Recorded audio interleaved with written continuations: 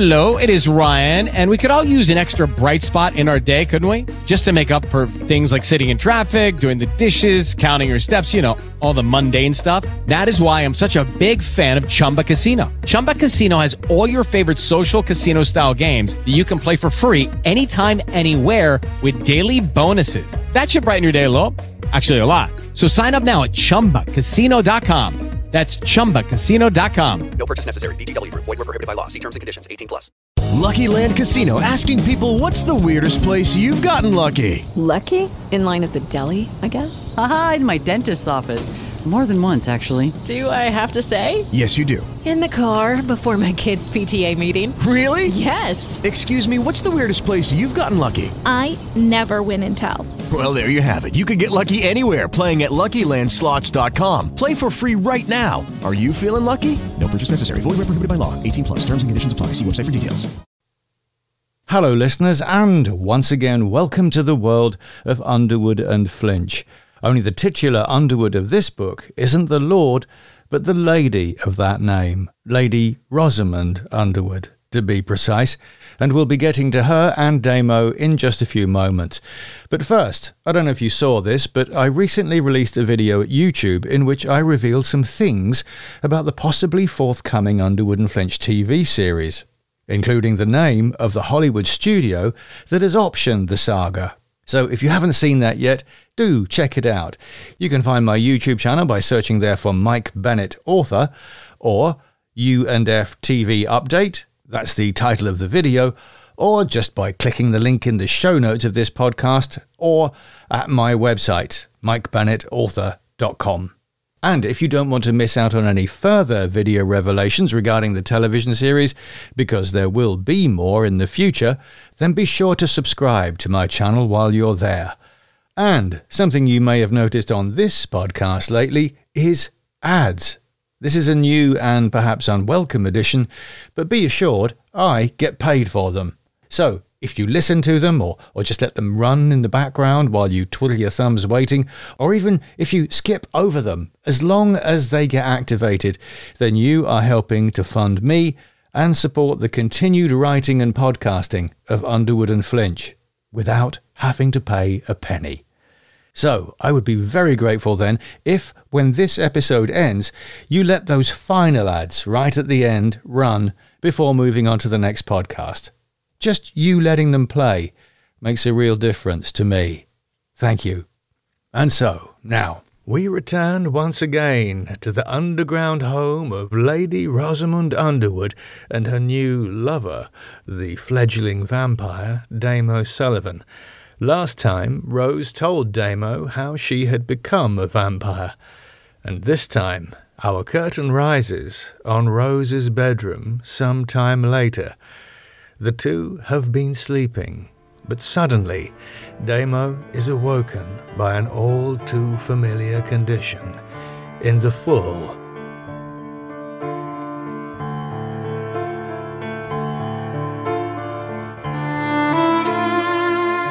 Underwood and Flinch, Season 4, Underground. Written and performed for podcast by Mike Bennett. This podcast is intended for an adult audience. Episode 5.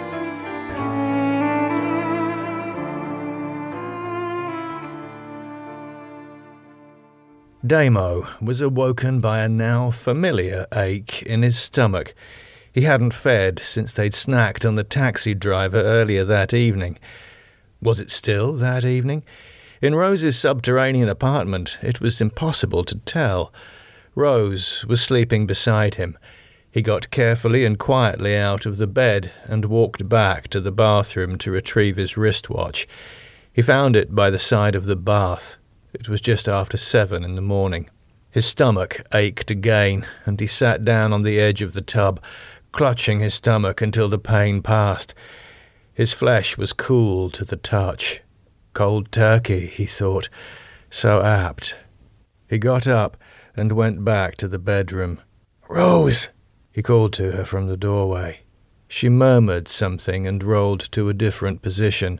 "Rose, I need to feed. My stomach's killing me. Rose opened her eyes and propped herself up on an elbow. She saw the watch in his hand. What time is it? It's morning. 7:15. Oh, yes. We should eat. I'm hungry too. She got out of the bed and went over to a dressing table where she plucked a jade green silk dressing gown from the back of a chair. She threw it on, then went to a door. She opened it onto a wardrobe, and row upon row of clothes. After rummaging for a second, she selected a navy toweling bathrobe and came back to him. This is roughly your size, maybe a little snug, but I like to see your legs. She gave it to him, then put her arms around his neck and kissed him. Put it on and come with me. We go to the pantry. Pantry?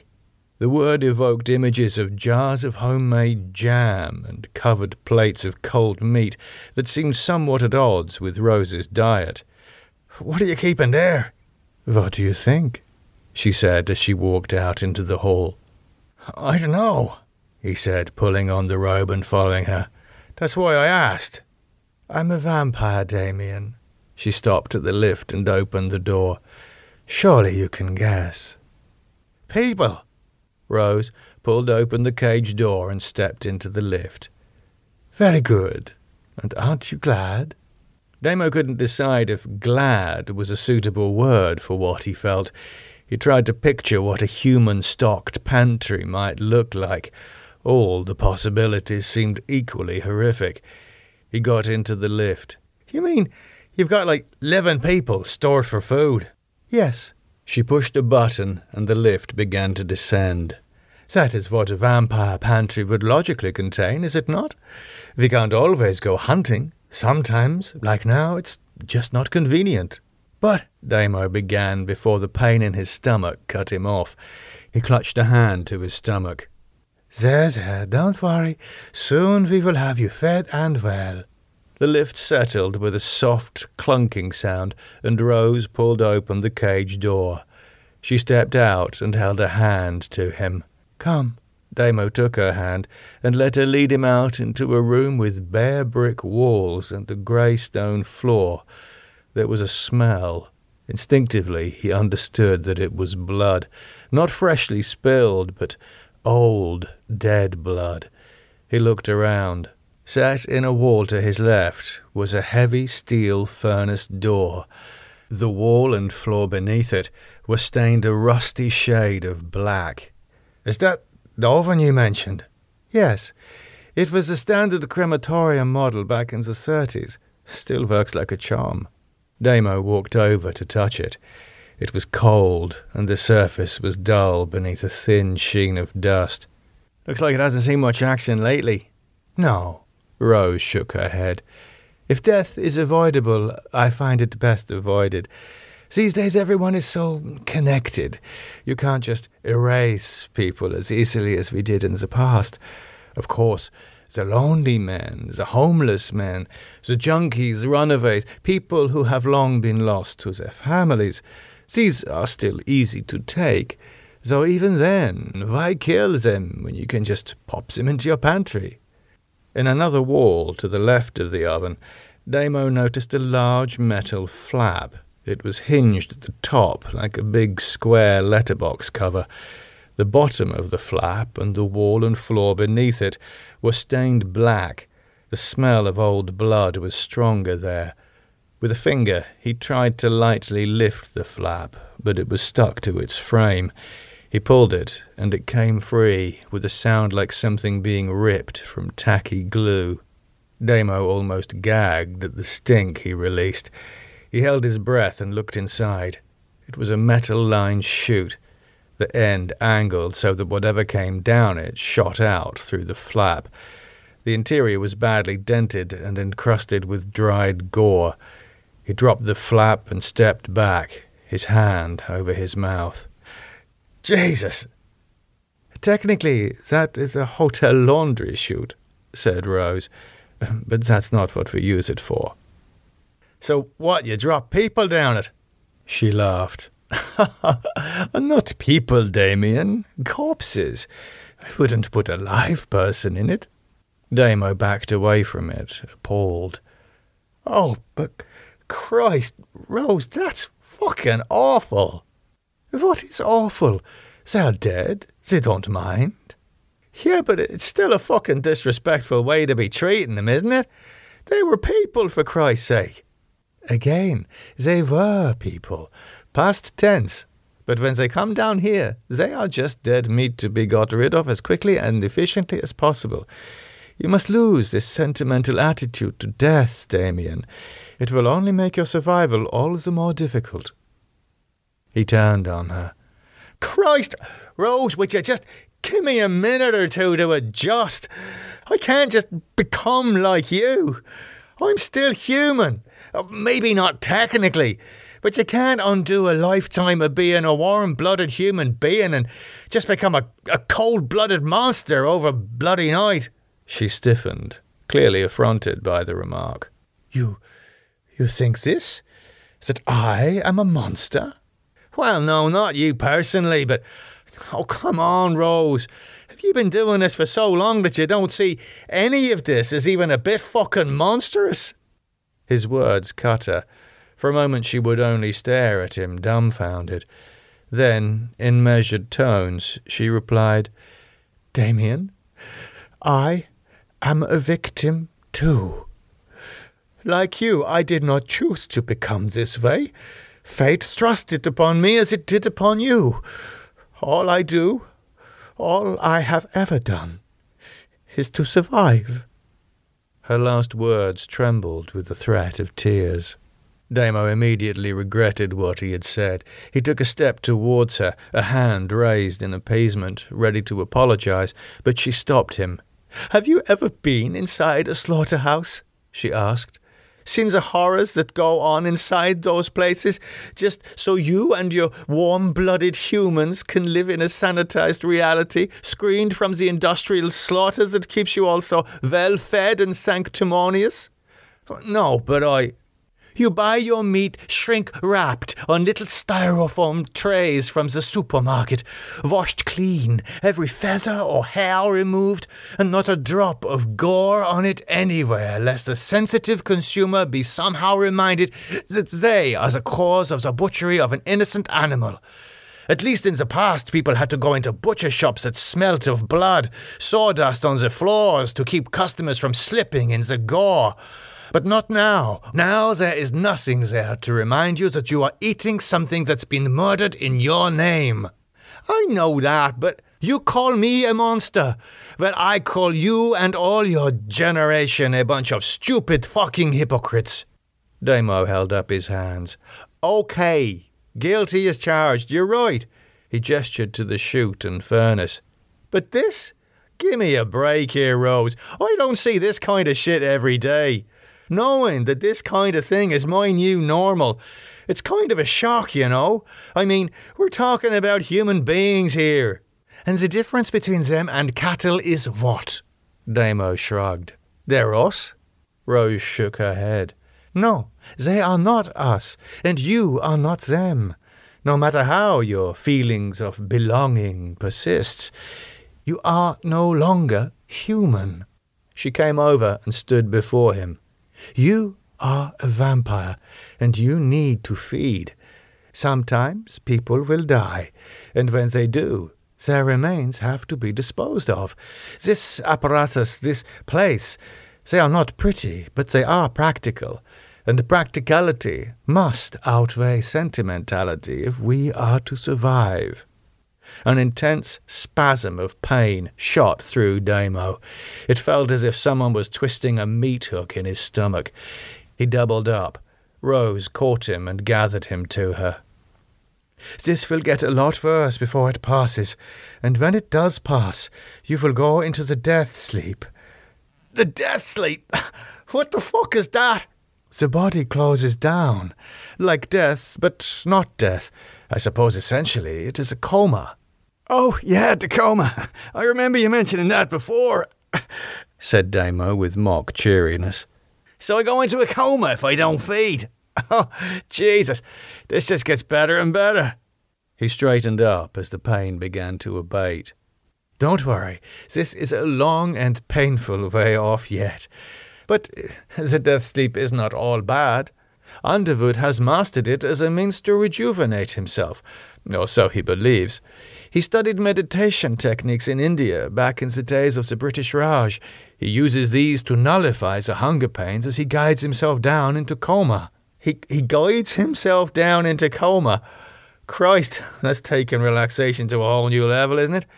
Can you do that? Oh, no, I have no patience for such things. I just feed. It is easier. The sleep is also dangerous if you do not have a servant to awaken you when it is done. Daniel will sleep for weeks or months, even decades, it now seems, before having his flinch revive him with fresh blood. The meat hook in Damo's stomach twisted again. His face screwed up against the pain, and he hissed, "Oh, fuck, Rose, I gotta get some blood in me. Please, just get me to this pantry of yours." "So good," said Rose. She helped him across the room to a metal door in the opposite wall. She reached into the pocket of her gown and took out a key, which she slipped into the lock, murmuring words of comfort. She unlocked the door and pulled it open. Inside, the air was warm. Damo saw a corridor. The bare brick walls and grey concrete floor continued, but here the floor was partly covered by a red runner carpet. "Karen! Bernadette! Louise!" Rose called. Another wave of pain racked Damo, and he twisted out of Rose's grasp to fall to the floor. "Ach, Scheiße," Rose muttered. "I let this go too long. It is my fault." She bent to kneel at his side. "Don't worry. You feed now, Damien. Lie there and be still. All is well." "Rose?" A timid voice came from down the hall, and Rose turned to where a woman was peering anxiously around a doorway. The woman reached into the hall and flicked a light on. An ochre glow seeped from a low-watt bulb overhead. On seeing Damo, the woman gasped. "Who's that?" Rose beckoned sharply. "Bernadette, come quick." Bernadette emerged warily into the hallway. She was in her early 40s, her long brown hair carefully brushed and flowing over the shoulders of the pyjamas she wore. "It's a man! Rose, why have you brought a man?" "This is Damien, dear. He is a vampire and he is sick. He must feed. Come, give yourself to him." "But I'm yours, Rose. We're all yours." "I know, and so I am asking you to do this for me. Please now." Rose's eyes found and held Bernadette's, and immediately all doubt seemed to leave her. She came over and knelt beside Rose alongside Damo. Damo looked up at Bernadette, and his eyes widened. He drew back his lips to reveal his now long, sharp canine teeth. He tried to spring up and bite her, but Rose's hand on his chest held him down. "Shush, Damien. Be patient. This is Bernadette. She is my friend, and she is going to help you." Damo still tried to rise, unable to stop himself. He could hear himself making sounds, primitive, guttural sounds. "Oh, dear, dear, he is far gone with the hunger, Bernadette. Forgive his manners." Rose smoothed Bernadette's hair from her temple and kissed her gently before taking the back of her head and easing her forward so her neck came down close to Damo's mouth. "Now then, Damien, you must be a gentleman with Bernadette. Be kind and be gentle, or I will cut off your head. You understand me?" Damo tried to lunge, his teeth snapping near Bernadette's throat. Rose shoved him flat to the floor with enough force to make his head bounce. "Do you understand me?" "Yes," Damo hissed in a voice that was frightening even to him, so unrecognizable was it. He managed to get a hold of himself and said, calmly and in more familiar tones, "Yes, I'm sorry, Rose. I'm sorry, Bernadette." "Rose?" said another voice from down the hall. "What's going on?" Rose turned to where now 2 other women stood watching the scene. "Hush, my dears. All will be explained presently. Nothing to be afraid of." "But Bernadette—" "Silence!" Rose shouted. "I'm trying to concentrate here." The two women fell silent, and Rose returned her attention to the matter at hand. "All right, then. Damien, you have control of yourself?" "I do, Rose. I do." "Bernadette, are you ready?" "Yes, Rose." "Very good. Then give yourself." Rose withdrew her hand from Bernadette's head, though with her other she continued to hold Damo down. Bernadette bent the remaining inches, bringing her neck up to Damo's mouth. Damo, using every ounce of self-control he had remaining, held himself back from tearing into her and softly kissed her neck.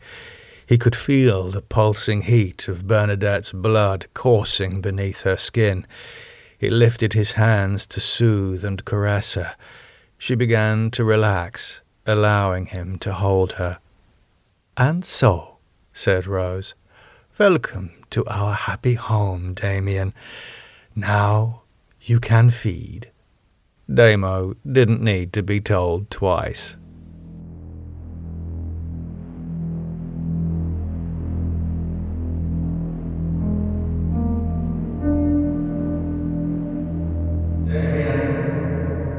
A voice calling his name from far away, but he had no interest.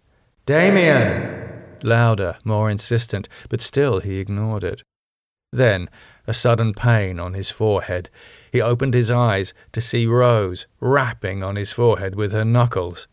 "That is enough! Release her!" Damo's only concern was the blood flowing into his mouth and the woman in his arms, his food. His first impulse was to attack Rose, take her out of the equation so he could drag the woman away into a corner and finish his meal undisturbed. But Rose seemed to anticipate that. She smacked his forehead with the heel of her hand, and he fell away from the woman's neck. Blood splattered onto his face as Rose pulled the woman away from him. He remembered her name was Bernadette. Rose's mouth was now at Bernadette's neck. She was stealing his meal. He tried to push himself up, but again her hand forced his head down and pinned it without raising her mouth from Bernadette's neck. He tried to pull her hand away, but she was incredibly strong. From the corner of his eye, he now saw Bernadette crawling away from them. Then, suddenly, Rose was sitting on top of him, straddling his stomach. Damo bared his bloody teeth like an animal. He didn't understand why, but he wanted to fight her. She slapped him across the face, hard. "Ah, fuck me!" he cried. What the fuck was that for?" And then he was back. He, Damo Sullivan, not whatever he had been a moment ago. Rose had his arms pinned with her hands, her face near his, Bernadette's blood on her lips. "Jesus, Rose," he stammered. I'm sorry, You wanted to attack me, yes?" "Yeah. I don't know what to say. He looked over to where Bernadette was watching them. "Are you all right, love? I'm so sorry." Bernadette smiled. "I'm fine, thank you. You were very hungry, weren't you?" "I was, yeah, but I never meant to hurt you or nothing." Rose released his arms and sat up on him. "You didn't, but only because I was here to stop you." She got up and offered him a hand. Damo took it, and she helped him to a sitting position. He swayed a little. Rose smiled. "Still experiencing something of the blood rush, I think." "The what?" "When you feed. The blood. It fills the senses. It can almost overwhelm you. This is the danger." "Almost? Jesus, Rose. I'd say it pretty much did overwhelm me. I was like some sort of animal or something. I didn't want to let her go. I didn't want you to take her away from me." "Like a wolf, or any of nature's predators when it has its prey in its jaws."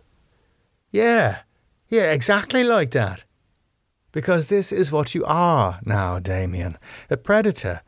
There is a beast in you, a hunter, and when you grow hungry, it starts to eclipse your rational mind. You remember you were telling me about how I was a monster. Then a few minutes later, there you were, snapping at Bernadette's neck like a dog. I don't know what to say. I don't know what came over me." "I do. This is why I forced you to focus, to calm yourself before you bit her. You needed to be there, consciously at the start, and you needed to also be there at the end. You will learn this, because I will teach you. Damo touched his forehead. It was the only way to reach you. You were lost in the blood. Fuck me. This is some weird shit, isn't it? I feel like a drunk that's just woken up from a serious bender. You know, when a cop tells you what you did the night before and why you're laying in a jail cell with a sore head. He looked at Bernadette. She seemed fine. Thank God he hadn't hurt her. So, you closed Bernadette's wound? Of course. I thought you were feeding from her, stealing it from me. He got to his feet. How do you feel now? Better? Oh, fuck yeah. I feel fucking awesome. Awesome? Rose frowned. This is another word like cool, yes? I hear it in the underground stations all the time. But you don't actually mean that you feel awesome, like some kind of god. Damo laughed. Actually, I do feel pretty fucking potent, but not omnipotent. Yeah, awesome means something like cool. Bernadette spoke up from where she sat at the base of the wall. Do you remember Fab, Rose? Of course I remember Fab, but this was clear, a shortening of fabulous. It was accurate. But other words, awesome, cool, and wicked, this one especially. A good thing is wicked, is that it? Well, it was, said Damo. I don't think it's used much anymore. It is not cool, said Rose. Damo grinned. Exactly. So what is cool these days, Damien? Asked Bernadette. I don't know. I've been in Spain for years. I'm out of touch. What part of Spain? Asked one of the women down the hall. Damo turned to them. They were watching, still from around the doorway, as if afraid to come nearer. Then he realized that after his performance they probably were afraid to come nearer. Malaga. Though I was up in the country for ages. White village in Cadiz called Almacina. I went to Spain on holiday once, said the woman. She was young, in her early 20s, with long blonde hair and a pretty face. Like Bernadette, she wore pyjamas, but she also wore a dressing gown and slippers. This is Louise, said Rose, and the lady behind her is Karen. Karen nodded. Her shoulder-length brown hair framed a face in its early 30s. Damo smiled and raised a hand. How's it going? And so, said Rose, now that you have eaten, it is time for my own repast. Bernadette, you have served today, and Karen I had yesterday. So, Louise, it is your turn, my dear. Rose walked down to the young woman, who looked delighted to have been chosen, and took her hand. Damo noticed how thin Louise was, how thin they all were. Rose led Louise into the room at the end of the short corridor. Karen followed, as did Bernadette. Just before she left the hall, she turned back to Damo. Are you coming? I wasn't sure if I was supposed to, said Damo. Well, you could wait here, but I'm sure you'd rather sit down. Would you like a cup of tea? Damo's face lit up. Tea? You have tea down here? Bernadette smiled. Of course. Why wouldn't we? Damo followed her into the room in time to see Rose and Louise leaving by another door. In the room, the bare brick walls had been whitewashed and were covered with pin-ups, photos, and postcards. He went to sit down, but his toe caught on something, and he stumbled, almost falling. Mind a gully? Said Karen. The gully? Said Damo, looking back at the floor behind him to see two large worn rugs, one patterned and one plain brown, covering the stone floor. Beneath the line where they met, there was a shallow void. He went back and towed up the edge of one of the rugs to reveal a drainage gully. What the fuck is that for? I don't know. They ran across the floor and meet at a drain in the middle. You have to watch your step or you'll go arse over tit. Why is there a drain in the middle of the floor? I don't know. It's filled in and covered now. But that's what it was. This place was like a big bathroom or something once. Damo let the rug fall back into place. Did Rose tell you that? Yeah, she converted it into an apartment. Apartment? Damo gave a non-committal nod. Apartment, pantry, cage. Call it whatever makes you feel at home, love. Do you want to watch telly? Asked Karen.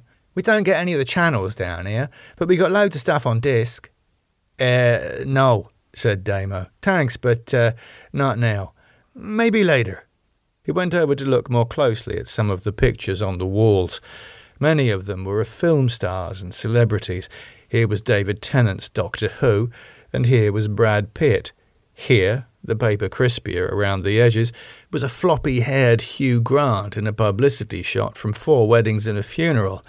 Next to it, a faded pin-up of David Soul and Paul Michael Glaser, a yellow-edged Prince Charming pose from Adam Ant, a pin-up of David Cassidy from Jackie magazine, and here was a picture of Steve McQueen, the paper rippled with age.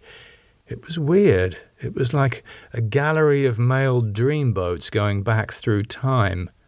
"Do you like it?" asked Karen. Yeah, it's interesting. Did you do it?" "No, it was here when I came. When we all came. We've added a few things to it, but we leave the old stuff where it is. It's like a tribute to them what came before us, them what have now moved on, like." Moved on. Another interesting choice of words, Damo thought. He noticed that between the pictures, here and there, was scratched graffiti that had been painted over. It was names, mostly, all female. He ran his fingers over one. Betty. Whatever happened to Betty? Whatever happened to Joan and Sarah, Alice and Anne? Moved on, no doubt. The furnace rose in his mind, the sound of fire roaring within. He pushed the thought away and turned back to Karen. "So, how long have you been down here?" "Hard to say. We don't really keep time down here." Damo sat down on the dining chair. "Do you mind me asking, what happened to you? I mean, how did you end up here?" "Rose rescued me. She took me off the streets. It was winter. I was homeless and sleeping rough. I'd be dead if it weren't for her." Damo noticed how pale she was, her skin almost translucent. "Don't you miss the sunshine?" "Sorry?" "You know, the sun. Do you miss it?" "Oh, no. We get to go out sometimes." Damo's eyebrows arched. "Really? She lets you out?" "Of course. It's not like we're prisoners or nothing. Rose likes us to go out when it's sunny. We like to go to the park, sit on the grass by the Serpentine. She gives us money for ice cream." Money for ice cream? Damo could hardly believe his ears. These women were either heavily in Rose's hypnotic thrall, or they were seriously advanced cases of Stockholm Syndrome. "And you're never tempted to leave?" "Leave?" Karen seemed puzzled. "Leave Rose? Why would we want to do that?" "I don't know. To go home." "But this is our home. Rose feeds us, cares for us, and we care for her. We're like a proper family, we are." Bernadette entered with 3 mugs of tea on a tray. "What are you two talking about?" Karen reached up and took one of the mugs. "Damien was asking me how I got here." "Oh, yes." Bernadette set the tray down on the coffee table and sat down on the sofa next to Karen. "Yeah," said Damo. "Karen was just telling me about how you go out from time to time." "That's right. We enjoy our days out, don't we, Kaz?" She smiled at Karen.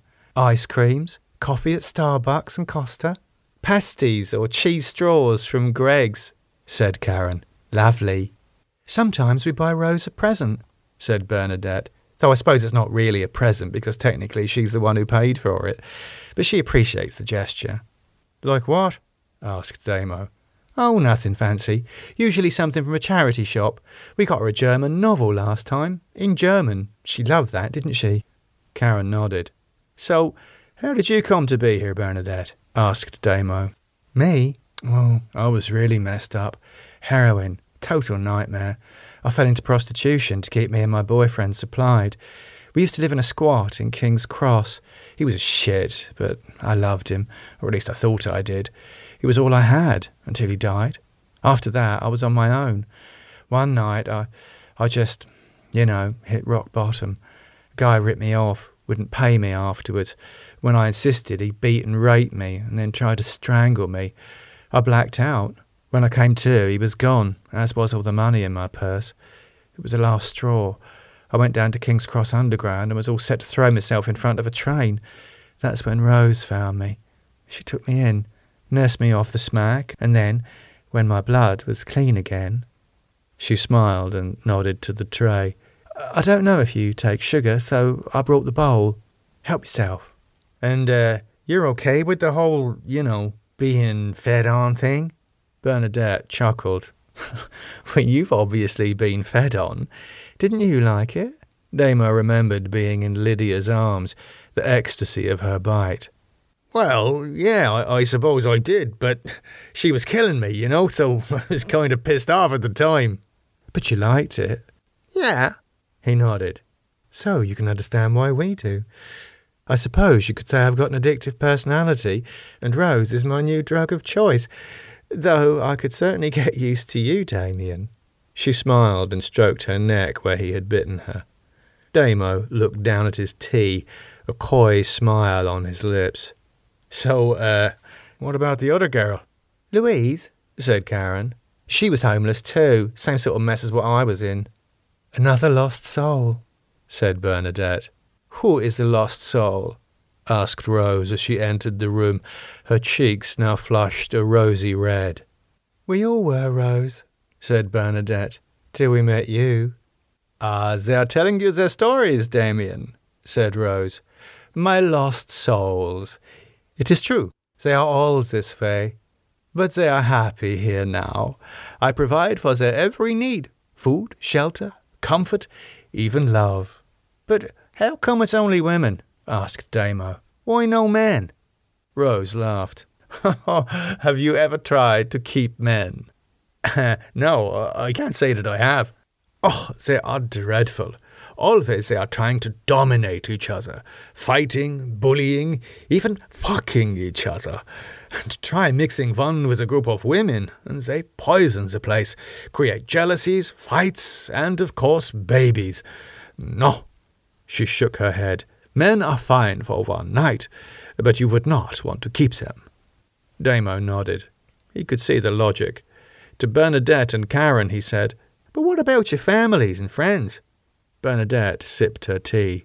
This is my family, and these are my friends. Better than the ones I had before.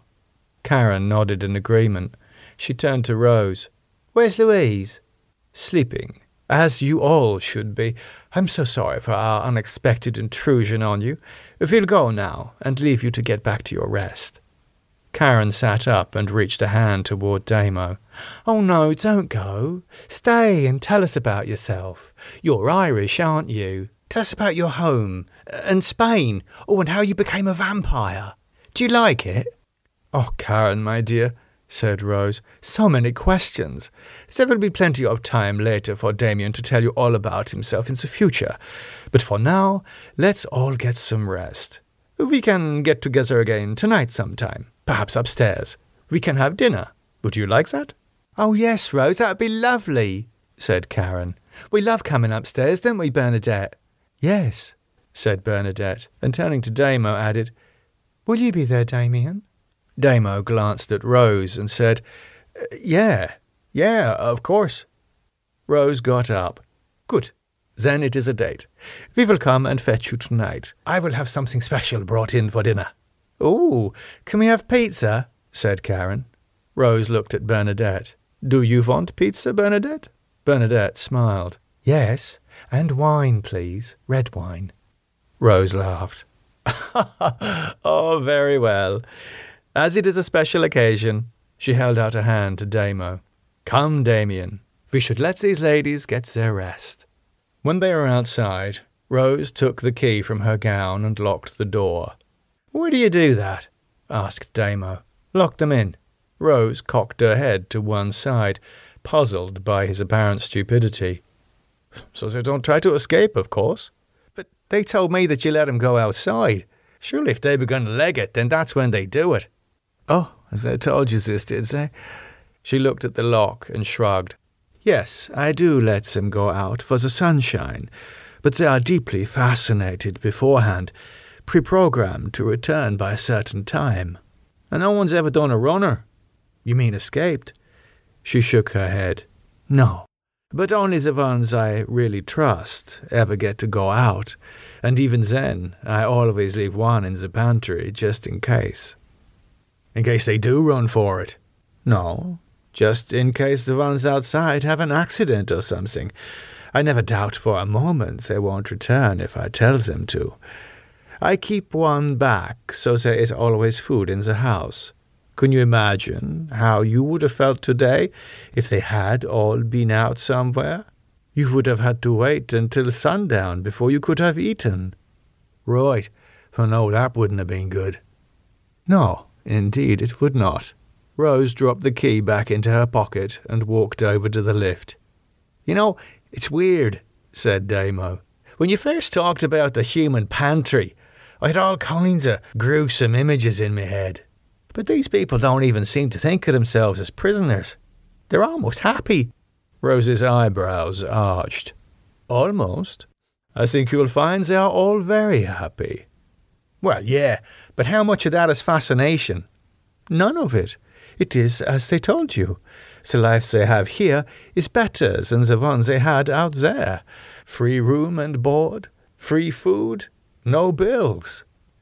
Yeah, and you, the drug of choice. Rose chuckled. This is Karen, yes. She thinks of me this way, I know. But it is true. I am addictive. And so are you. You just don't know it yet. Damo remembered the girls he'd picked up and gone clubbing with the other night, and how they'd been up for anything he'd wanted. He grinned. Oh, I think I got a pretty good idea, Rose. She stepped close to him, and he closed an arm around her waist.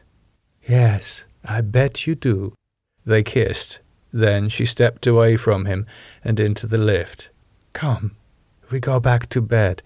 For when we rise tonight, there is much to do. What? You mean dinner with the girls here? No, my dear.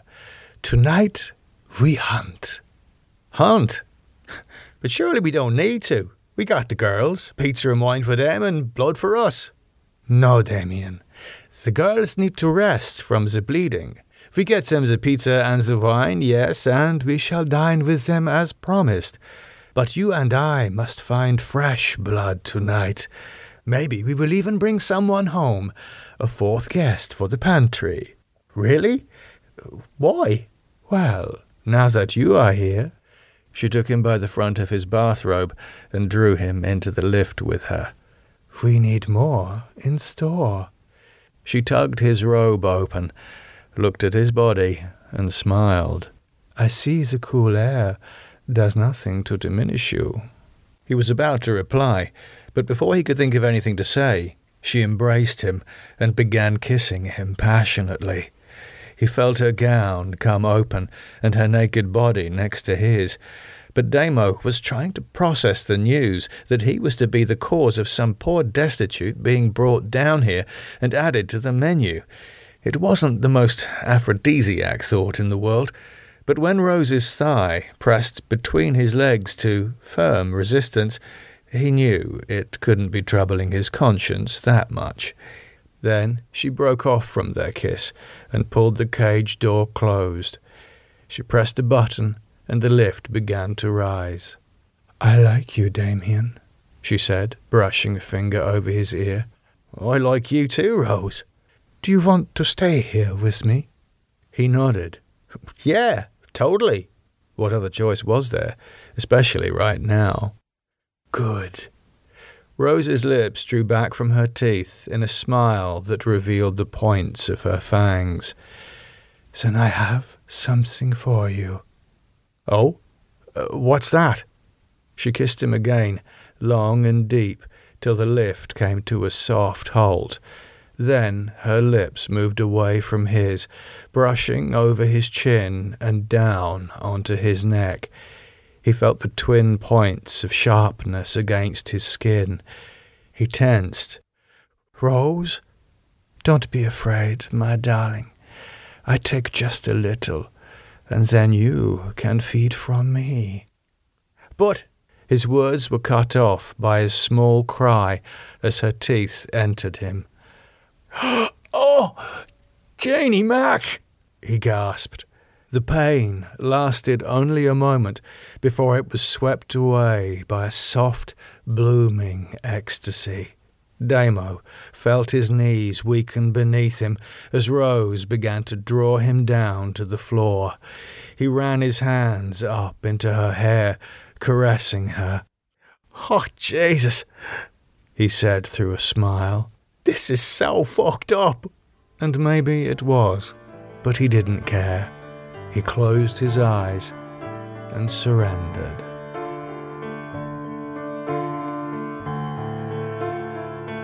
I think it's best that we lower the curtain here, listeners, and give these two lovebirds their privacy. Overground, the city is awakening, and by my watch, David Flinch's flight from Spain has landed, and soon Lisa will be dead. Elizabeth Daventry will bring David up to London to meet the lawyers Daventry and West, and that meeting will end, as you know, with a sleeping draught in David's drink. But what next? Join me next week for the continuing saga of Underwood and Flinch.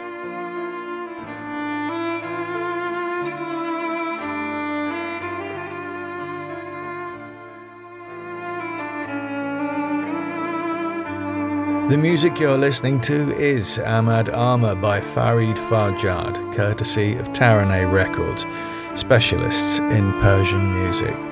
You can buy the track at iTunes or Amazon, and you can also stream it on Spotify. Other music on the podcast was by Andrew Rothman. And so, there we are, listeners, Underwood and Flinch Season 4, Episode 5, and I hope you enjoyed it.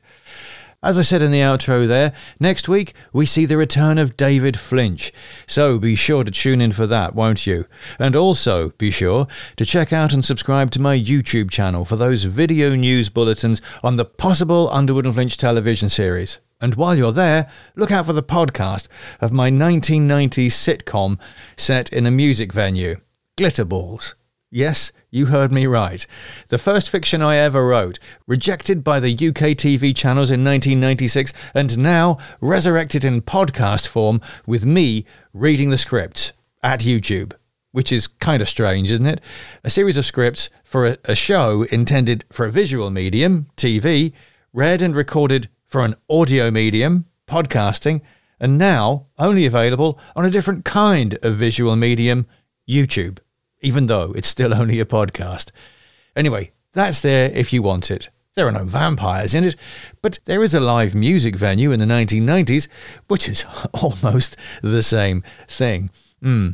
Anyway, thank you for listening, as always, and again, I would be really grateful if you would do me a favour and let those ads at the end roll. Thank you. That would be awesome.